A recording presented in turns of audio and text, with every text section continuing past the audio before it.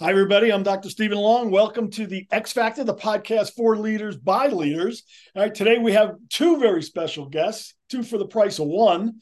And we're meeting with Team Carroll, who have taken the mogul skiing world by storm. So let's have each of you introduce yourself, tell you who you are and what you do.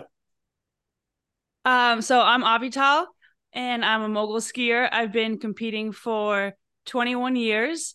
It sounds crazy to say.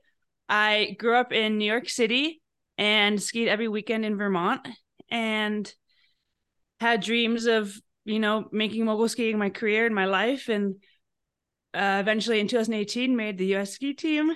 And now I ski for Austria. And yeah, mogul skiing's kind of been my life, my everything, and it's given me so much.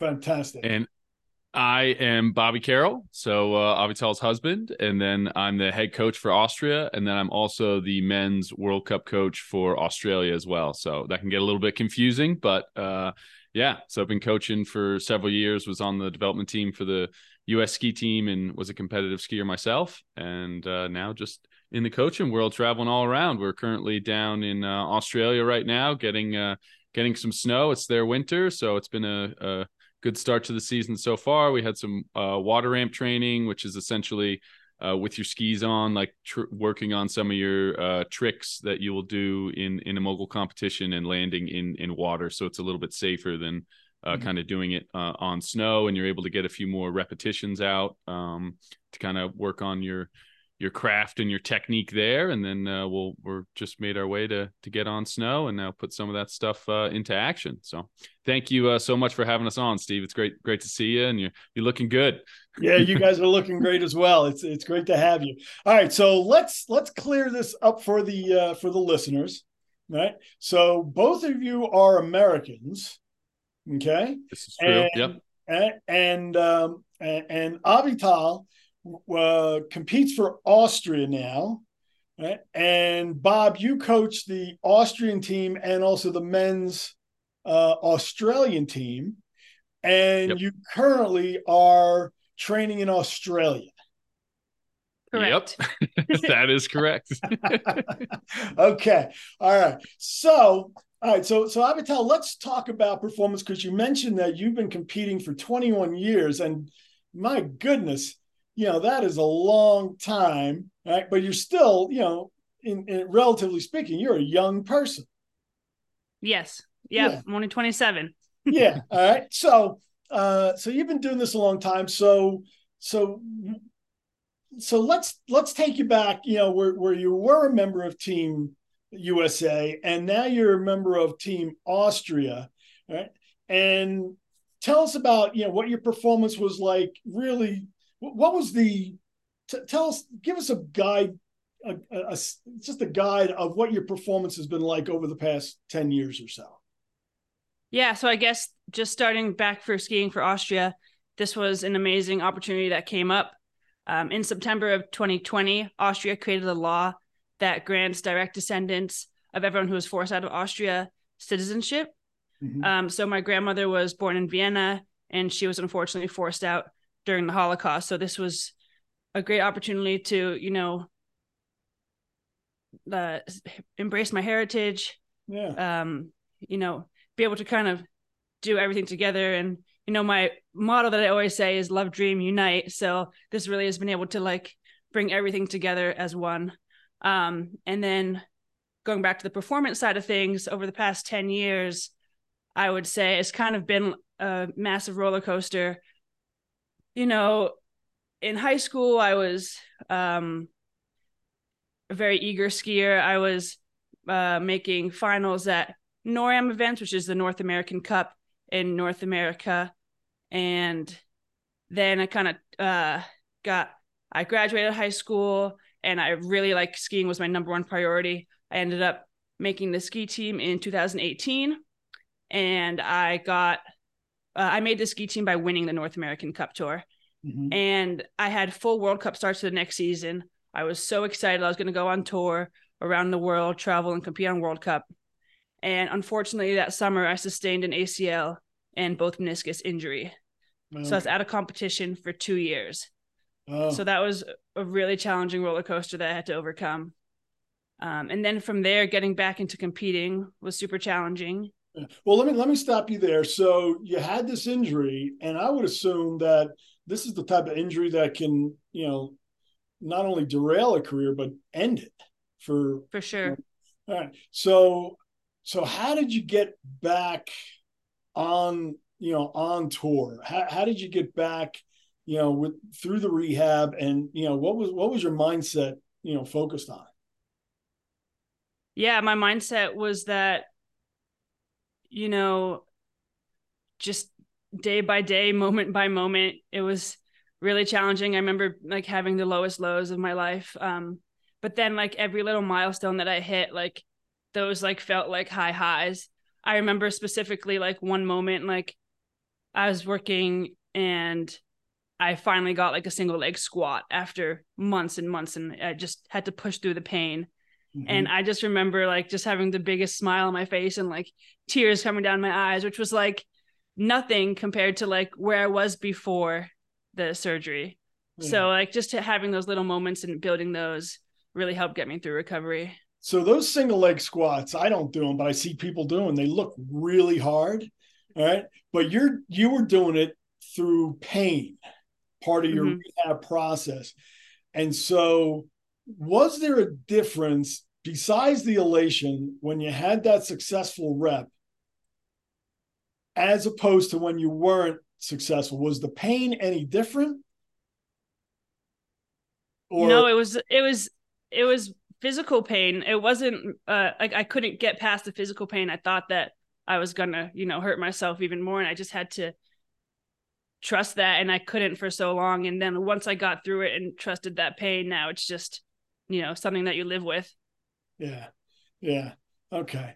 So, all right. So how is, so how is the knee now? The knee now is great. Yeah. Knock on wood. Yeah. All right, well, so there's no pain whatsoever. There's a little bit of pain here and there. Okay. And when does that occur? I would say like, I think it's cartilage. So maybe just like on like hard surfaces and stuff like that. But I mean, it's held up extremely well, and it's almost stronger than the other knee. We call it my new knee. So yeah. Okay. Yeah. All right. And so what do you attribute that to? Like, was there confidence? Was it mental toughness? What was it that enabled you to get, to go through the pain, to get to that point where you can actually train? Because we all know if you can't train, you can't compete, you can't perform. Yeah.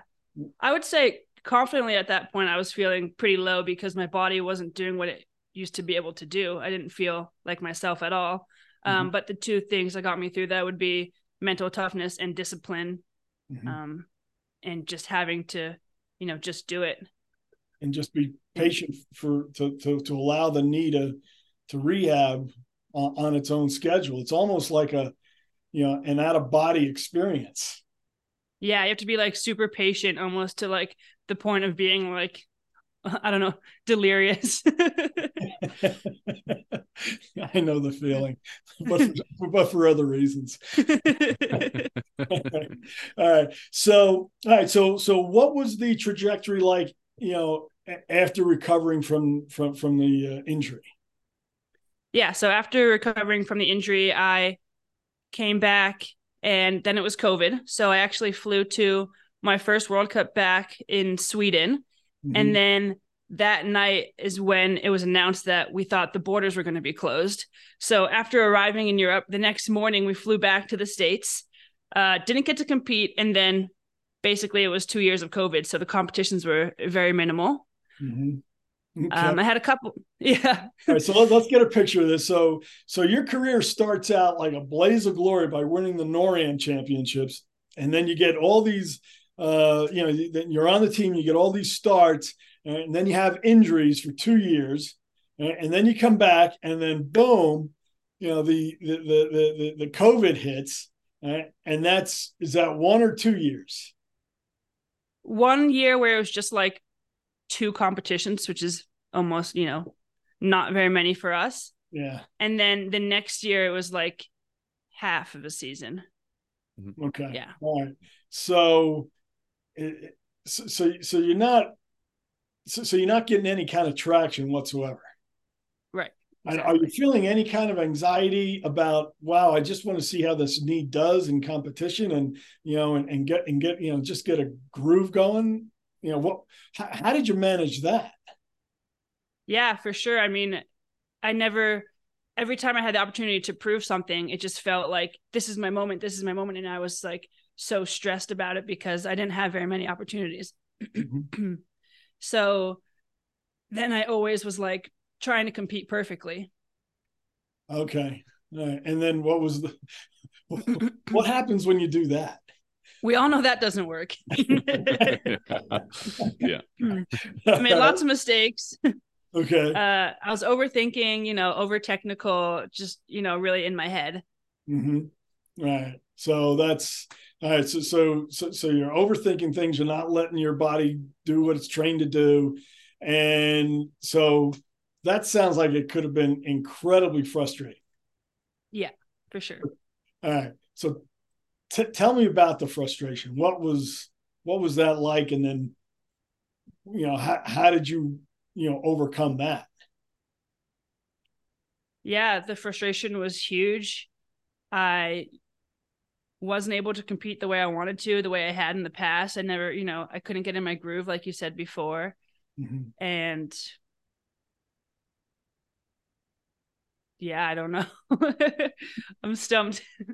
Well, it seems like it was like a double whammy. Is that, you weren't getting enough reps on the hill and in competition.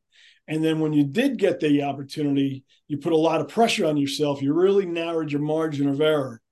And so, it seems like the probability of success just really, really decreased.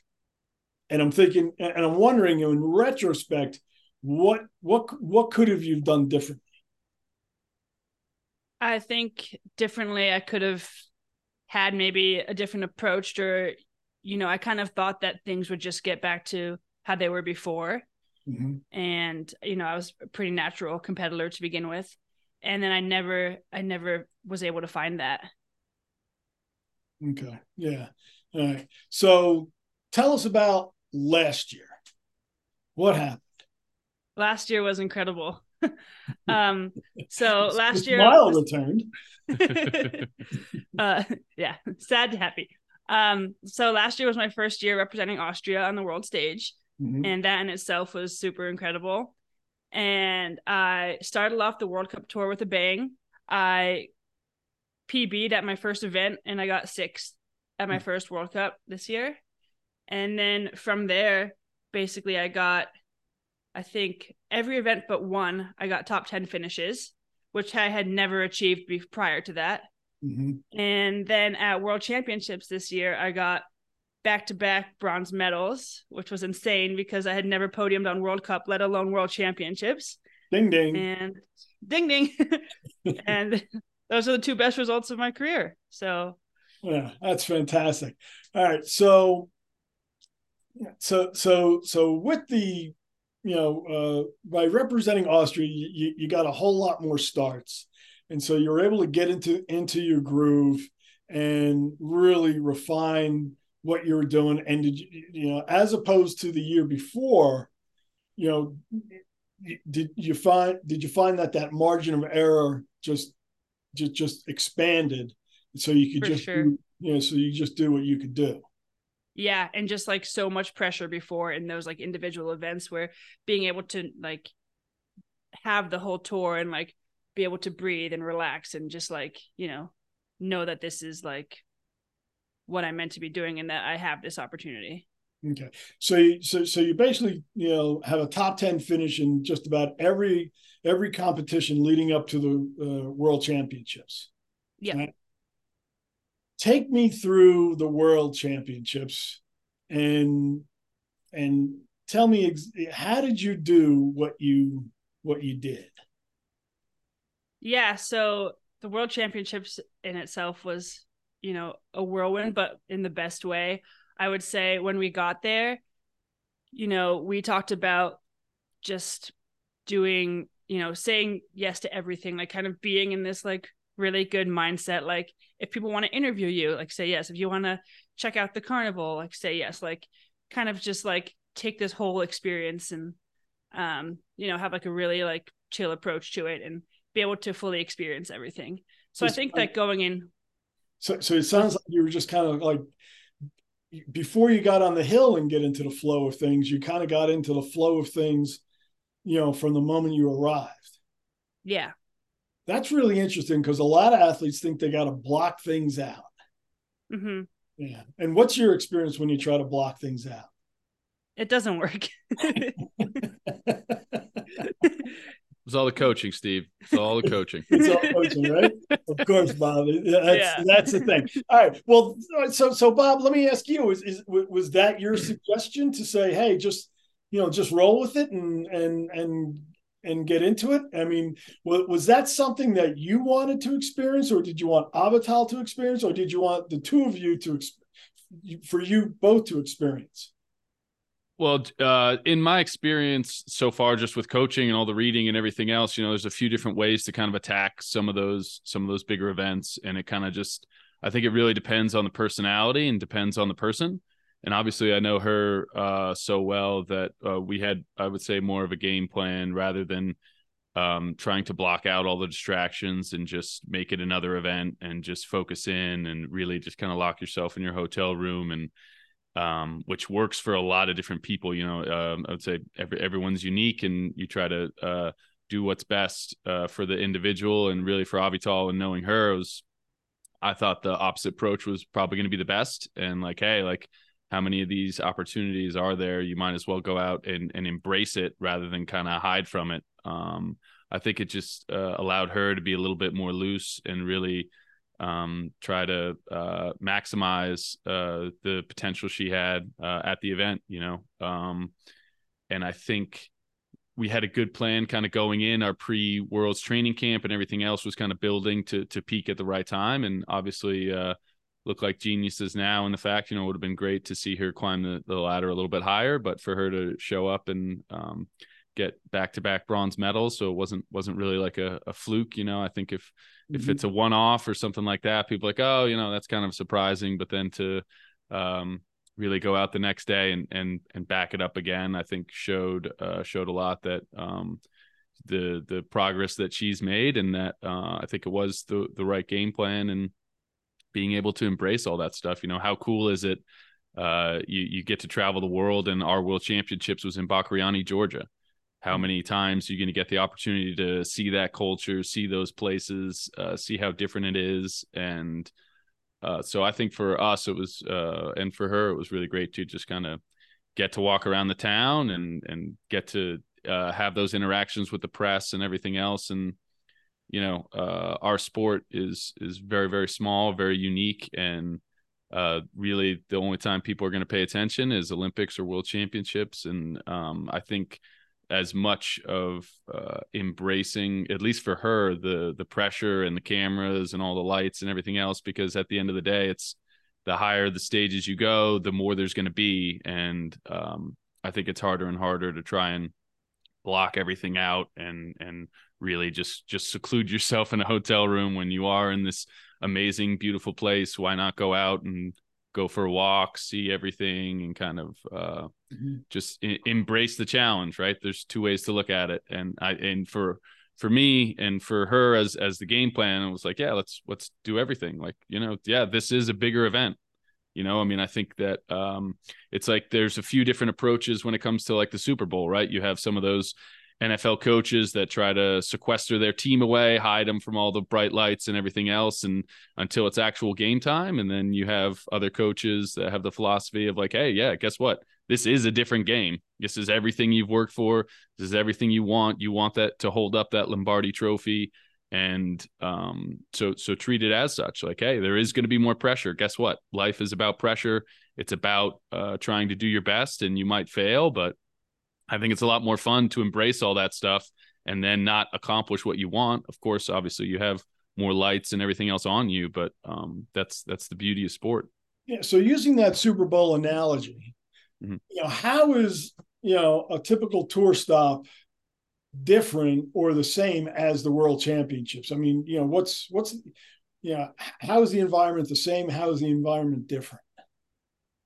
Well, honestly, we haven't had too many experiences with World Championships. I have as a spectator watching it at Deer Valley a few different times. They've hosted several World Championships, but from the other side, I think Bakariani and Georgia, they really did just a fantastic job and really wanted to make it a big show out event. They had a lot of great hotels. The food was fantastic, and they really tried to put on a big show. And I think compared to some of the other World Cups and some of the other stops, I mean, it was definitely more of an event. They definitely add there's more press, there's just more people like paying attention, without question. And the way that World Championships worked for our sport is that they had it all in together for World Championships. So it was also snowboarding, so like snowboard half pipe and slope style and all those events came together, where usually it's kind of the tours are separate. They're at all different stops and everything else. So I think that also brings more attention to it. Okay. All right. So Avital, let's go back to your, to the World Cup runs. And what was the first event? What was the first event? Yeah. The first event was in Ruka, Finland this year. No. I'm sorry. At the World Championships, what was the first competition? Was it moguls or was it the other one? Oh, the first event was the single moguls. Yeah. Single moguls, and then there was double moguls, right? Yeah, and then dual moguls. Racing against somebody else. All right. Yeah. So help me understand what the mindset was, as you're waiting, to get into the gate. Yeah. At the top, waiting to get into the gate, I remember being there and just trying to be in like a really chill and relaxed mindset.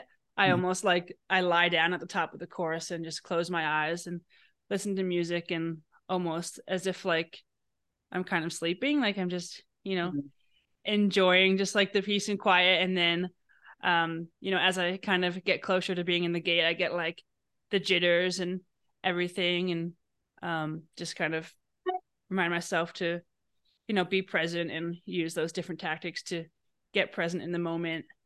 And and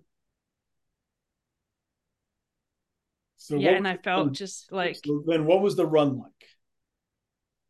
The runs there felt like very freeing, and I felt like it was just like me doing my thing. And I didn't feel like all of these like pressures. Like it was kind of just like, this is who I am, this is what I'm going to do, and I'm going to show them what I can do. And that was kind of just like every run I was doing that.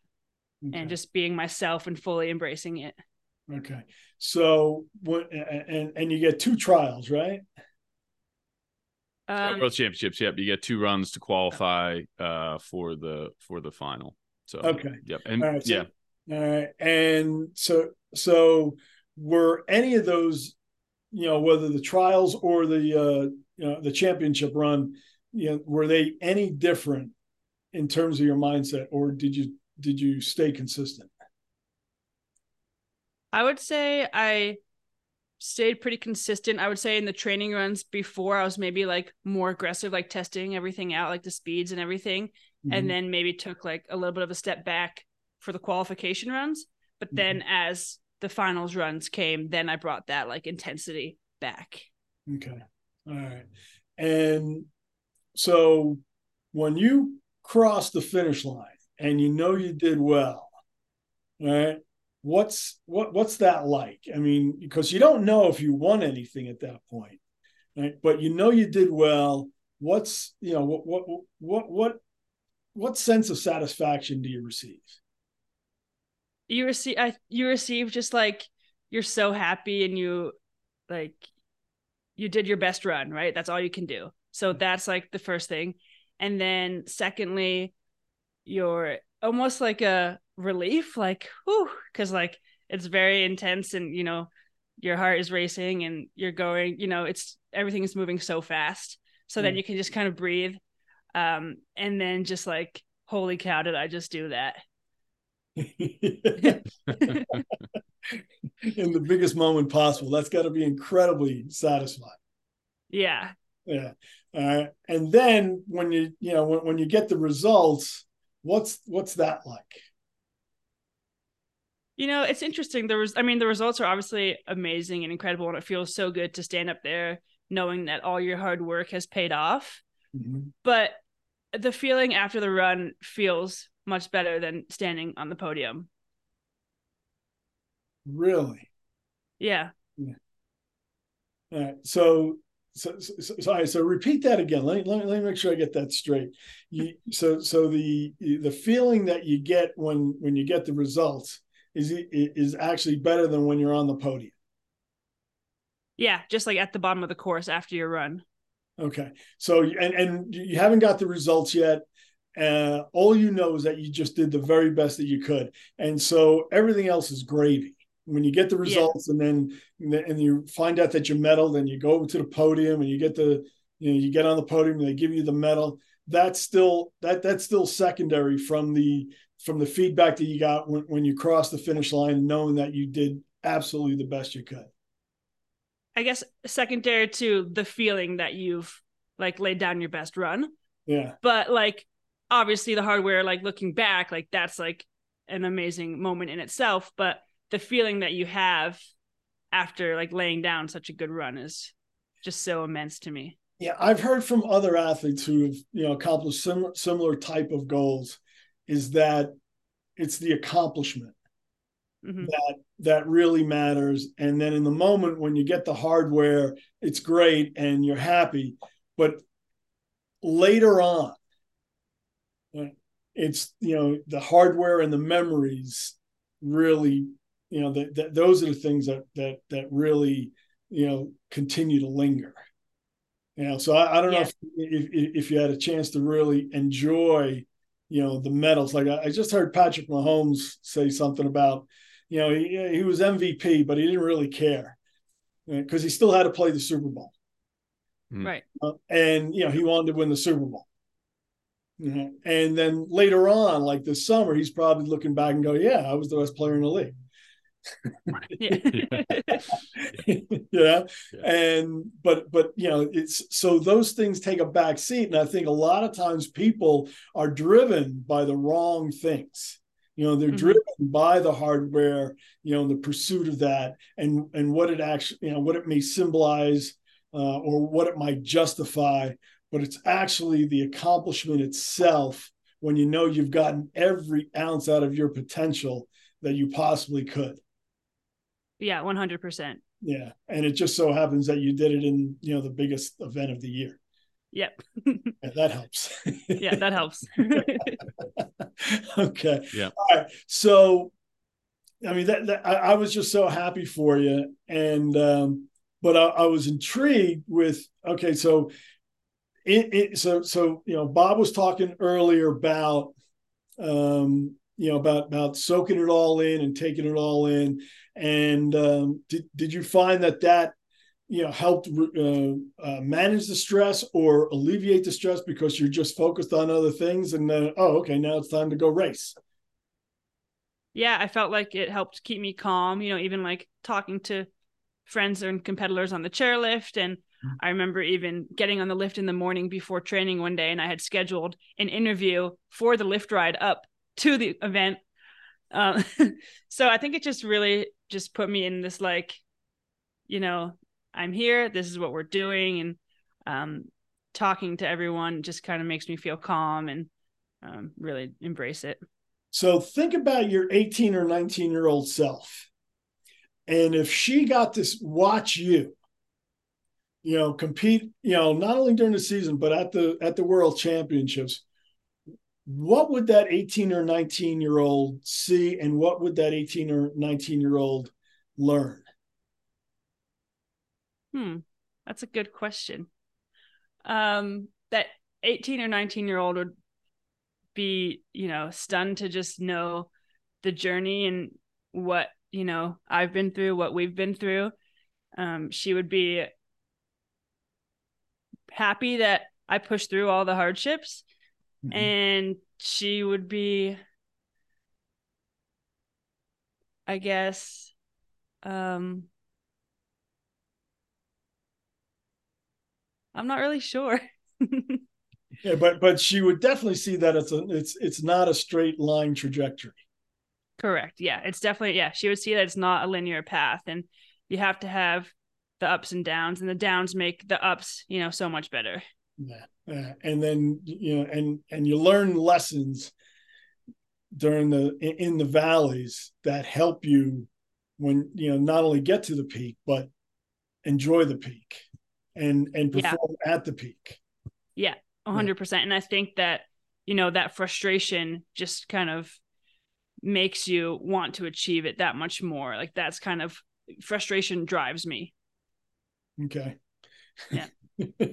So is it frustration, to the anger side, or frustration to, to the, I got to get this done, like a challenge side? Challenge side. Yeah. Okay. Yeah. Like a healthy frustration. Yeah. Like, if you just stick with it, you're gonna get it. Yeah. Okay.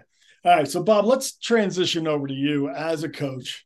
And so you're, so not only are you coaching Avital as your wife, okay, and she got 2 medals, but I'm correct in that there was a man from the Australian team who medaled, and also there somebody on the Austrian team that medaled as well.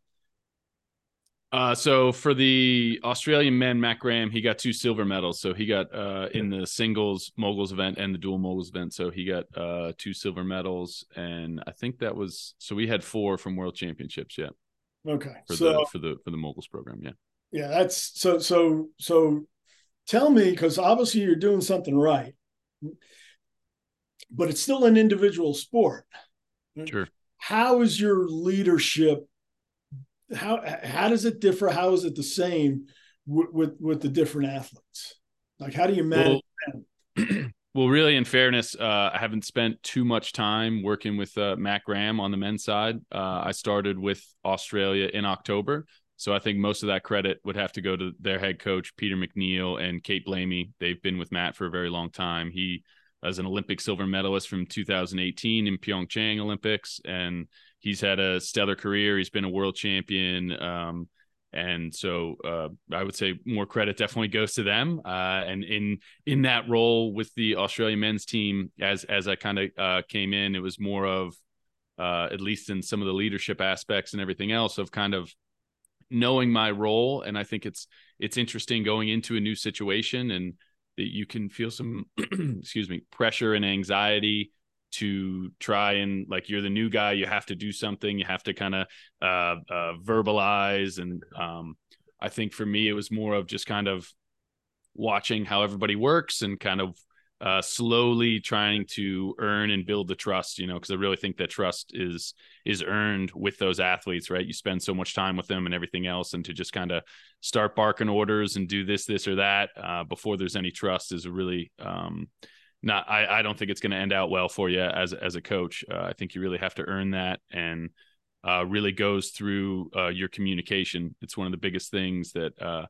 I tell all my athletes, Avital included, is communication is key. I can't fix problems that I don't know about. And I'd much rather over communicate than under communicate. So more in line with, I think that's kind of been pretty helpful so far in our journey together. It's like you said, it's a unique situation. And I think that that communication really is key. All right. So I've had other people on the X Factor, and who've led and coached men and women. And in your experience, what are the differences and what are the similarities, or if there are any differences, or if there are any similarities? I think there are definitely, at least in our sport, I think our sport is very unique in the fact that it's a little bit more obscure, a little bit smaller. I think there are definitely more similarities than I would say differences. I think our sport is very much a fear-based sport.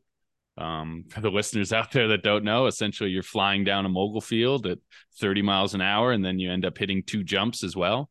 So you have a jump at the top, and then you ski more moguls, you hit another jump, and then you have more moguls. So I think it's really critical to try to know the individual and be able to help them overcome that fear.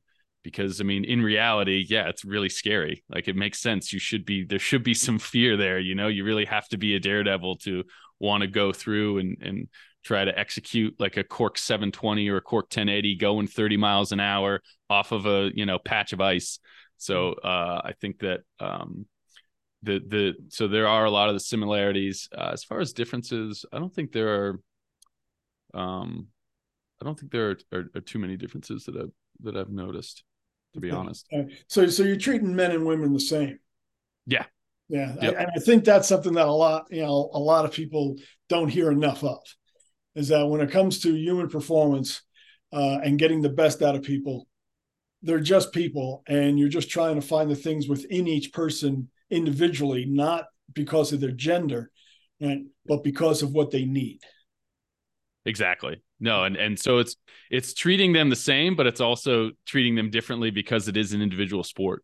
And I think that it's not just there's a few different approaches out there in the coaching world. I mean, I think there are some people, myself included, that would have really loved to be coached by Bobby Knight and have that style of like coaching.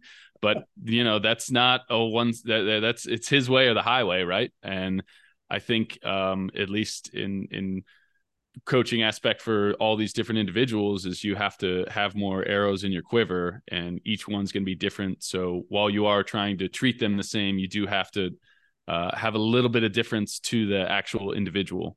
And that goes into that communication, kind of knowing them. And, one of the key things for me is to just be authentic and be genuine. I think that's one of the things you can't really, you can't fake. You can't try and be somebody else. You can't try and be like a hard ass, or you just have to, be yourself. And sometimes you are hard and sometimes you're not. And I think that the athletes are really able to see that. I mean, it's the same thing when you were playing football or anything else. Like you can tell, you can see right through the coach. It only takes about 5-10 minutes to be like, I don't believe anything this guy's saying. He seems like he's totally full of it. You can't fake authenticity. Yeah, this is true. All right. So, but I got to ask you a question. Do you like spicy food? Do you like spicy food so much that, it may even hurt? Do I like, I don't mind spicy food. Yeah. I don't like, that's a sign of benign masochism.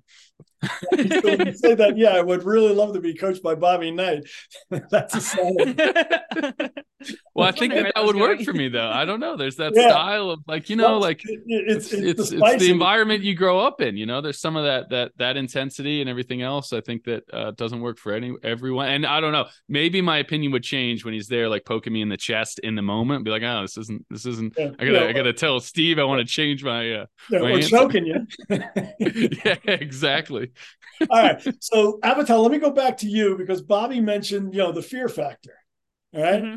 And, to me, all right, somebody who has a fear of heights and is not wild about speed, the whole fear thing resonates with me. Like 30 miles an hour and on skis, and you're going through bumps, and then you want me to, twist and turn and flip my body. But to you, that sounds pretty cool, right? Yeah. And it's funny that you say that, because you're the one that helped me get through all of that.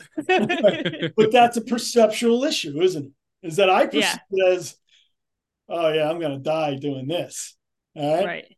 But you perceive it as like the most exciting thing that you could possibly do. Yeah. It's a big challenge. Yeah. So like, one of the more recent X Factor podcasts was a 3-star general, retired, but he was also an F-16 pilot. And when he was getting ready to get out of high school, he just wanted adventure. He wanted to fly not just planes. He wanted to fly jets. Mm-hmm. So it's the same kind of thing, as that, that's the thing. We're all looking for this balance between stability and excitement. Mm-hmm. Okay? And we're all on the continuum, right? But we both, we all need some of that. we all need both of that to some degree. And, General Field was, flying, I don't know how fast, Mach 5 in an F-16, all right, and you're going 30 miles an hour, right, down and twisting and turning with really no protective gear whatsoever except for a helmet, okay? Mm-hmm. But I think a lot of people deny that in themselves. They deny that pursuit of the excitement, of the adventure, of the thing that really gets them going. And, seeing your trajectory over the 10 years, of being labeled a high potential, okay, and then getting hurt, and then, hitting COVID, where you're not really getting to express that and pursue that. And now that you really the first time you had a chance and you crushed it, right? So let me transition again to the stability, right? Because obviously we know what your excitement is, right? Is that you stayed upright. Okay. All right. But you know that you did it to the best of your ability. So what I'd like to talk about now is this relationship of coach athlete, but also husband wife. Right?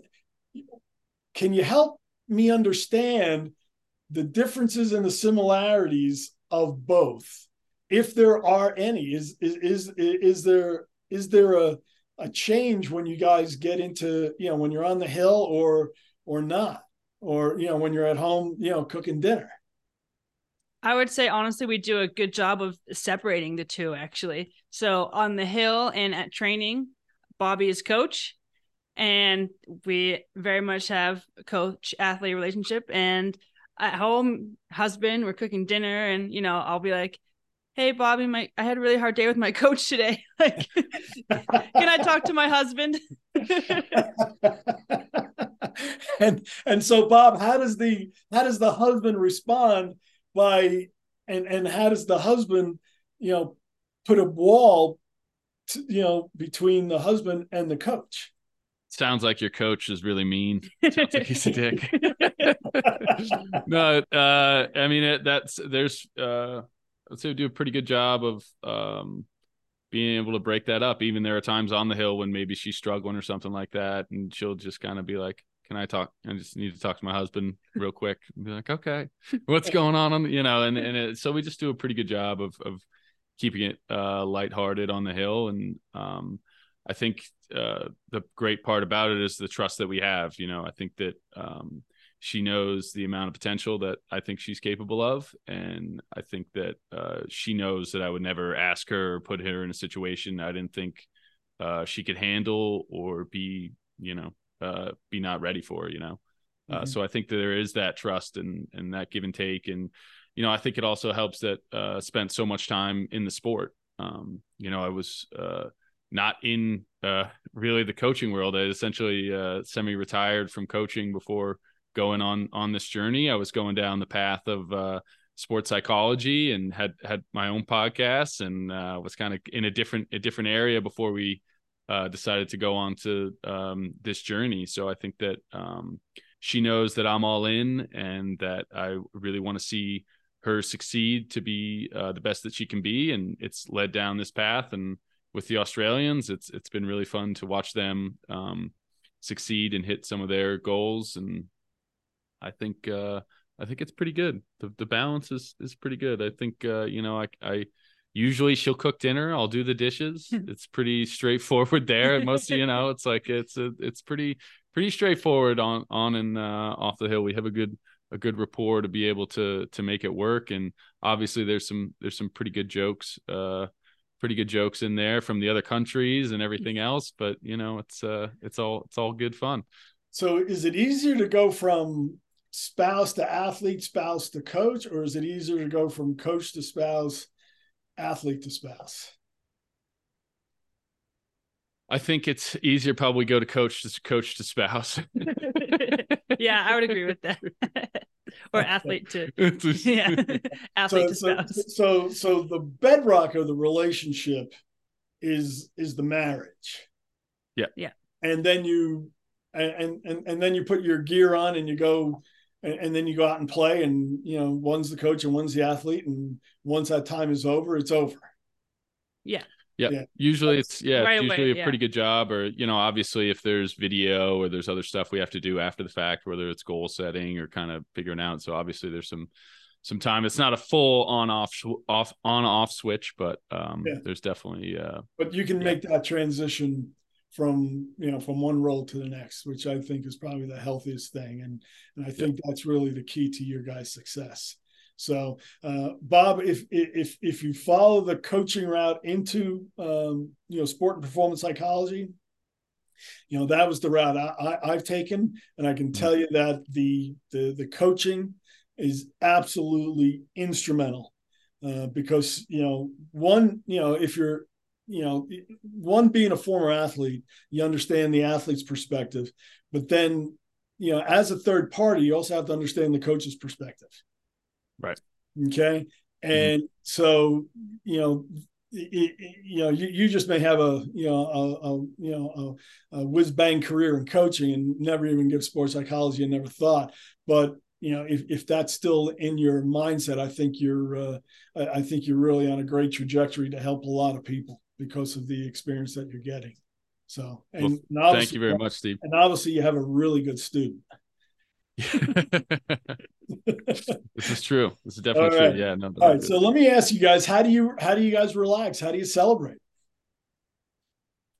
For me, it's usually Guinness and some Irish music, probably, much to her chagrin. But yeah, for me, it's probably music. Yeah. You do any dancing along with that Guinness and Irish music? Yes, that's a relaxing celebration after. Usually, we've had a few cool places. Usually about the World Cup tour, if you're relaxing or celebrating after an event, you're in a pretty beautiful place, like the French Alps or Italian Alps or something like that. So there's been a few times where we'll have like 5 or 10 minutes before we have to get on the van of the shuttle to go to the airport, and we'll sit outside and get a quick glass of champagne to like cheers to a new personal best or something like that. So little bit of time in there, which is pretty good. That sounds like a nice life right there. I'm sure a lot of people would be envious. All right, so Avital, you have a pretty strong social media presence. Why don't you tell everybody where you are and how people can find out what you're doing? Yeah, so whoever's interested and wants to check out kind of our life and follow along, my Instagram is AviShort, AVISHORT, and my website is bigairsbigheart.com. That's fantastic. Well, Team Carroll, it's been a pleasure talking to you and catching up with you. You always bring us just a unique sense of energy, and I can't thank you enough for coming on the X Factor. Yeah, thank you so much for having us. It's been awesome. Thanks so much, Steve. Really appreciate it. It's been a lot of fun. All right, everybody. Thanks so much for listening in. I'm Dr. Stephen Long, and we will see you next time.